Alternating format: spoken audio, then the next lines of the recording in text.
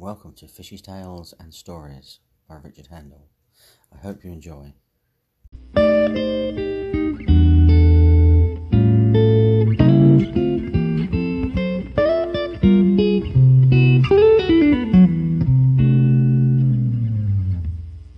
With the weather conditions still very mild, it had to be worth another go on the school lake again.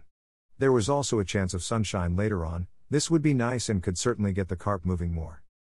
I arrived just before 9 a.m. I've never felt the need for an early start here. The carp switch on to feed mid-morning onwards, and if you're lucky, there's a good chance that one or two will stick their heads out and will give away their location. You can simply head to that area straight away without any bother. This time I've gone for the island, as I'm hoping that when the sun arrives, it will bring them up to the margins and into the shadows around the island. I've placed my rods at the bottom of the shelf to start with, and will swap things about as the day goes on. I've catapulted the last of the casters, maggots, some 8mm catalyst pellets, and a few classic corn boilies just to mix things up.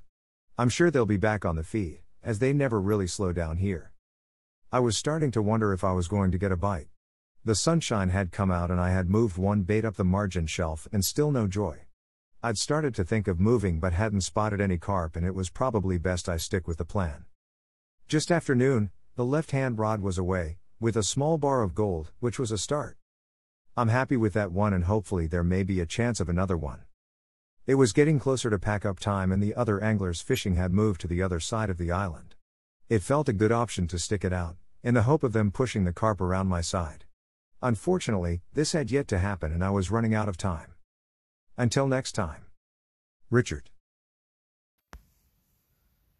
I hope you enjoyed listening, and don't forget to head over to my website, richardhandel.com, and take a look at the photographs and other stories and things I have. Hope you enjoy. Thank you for listening.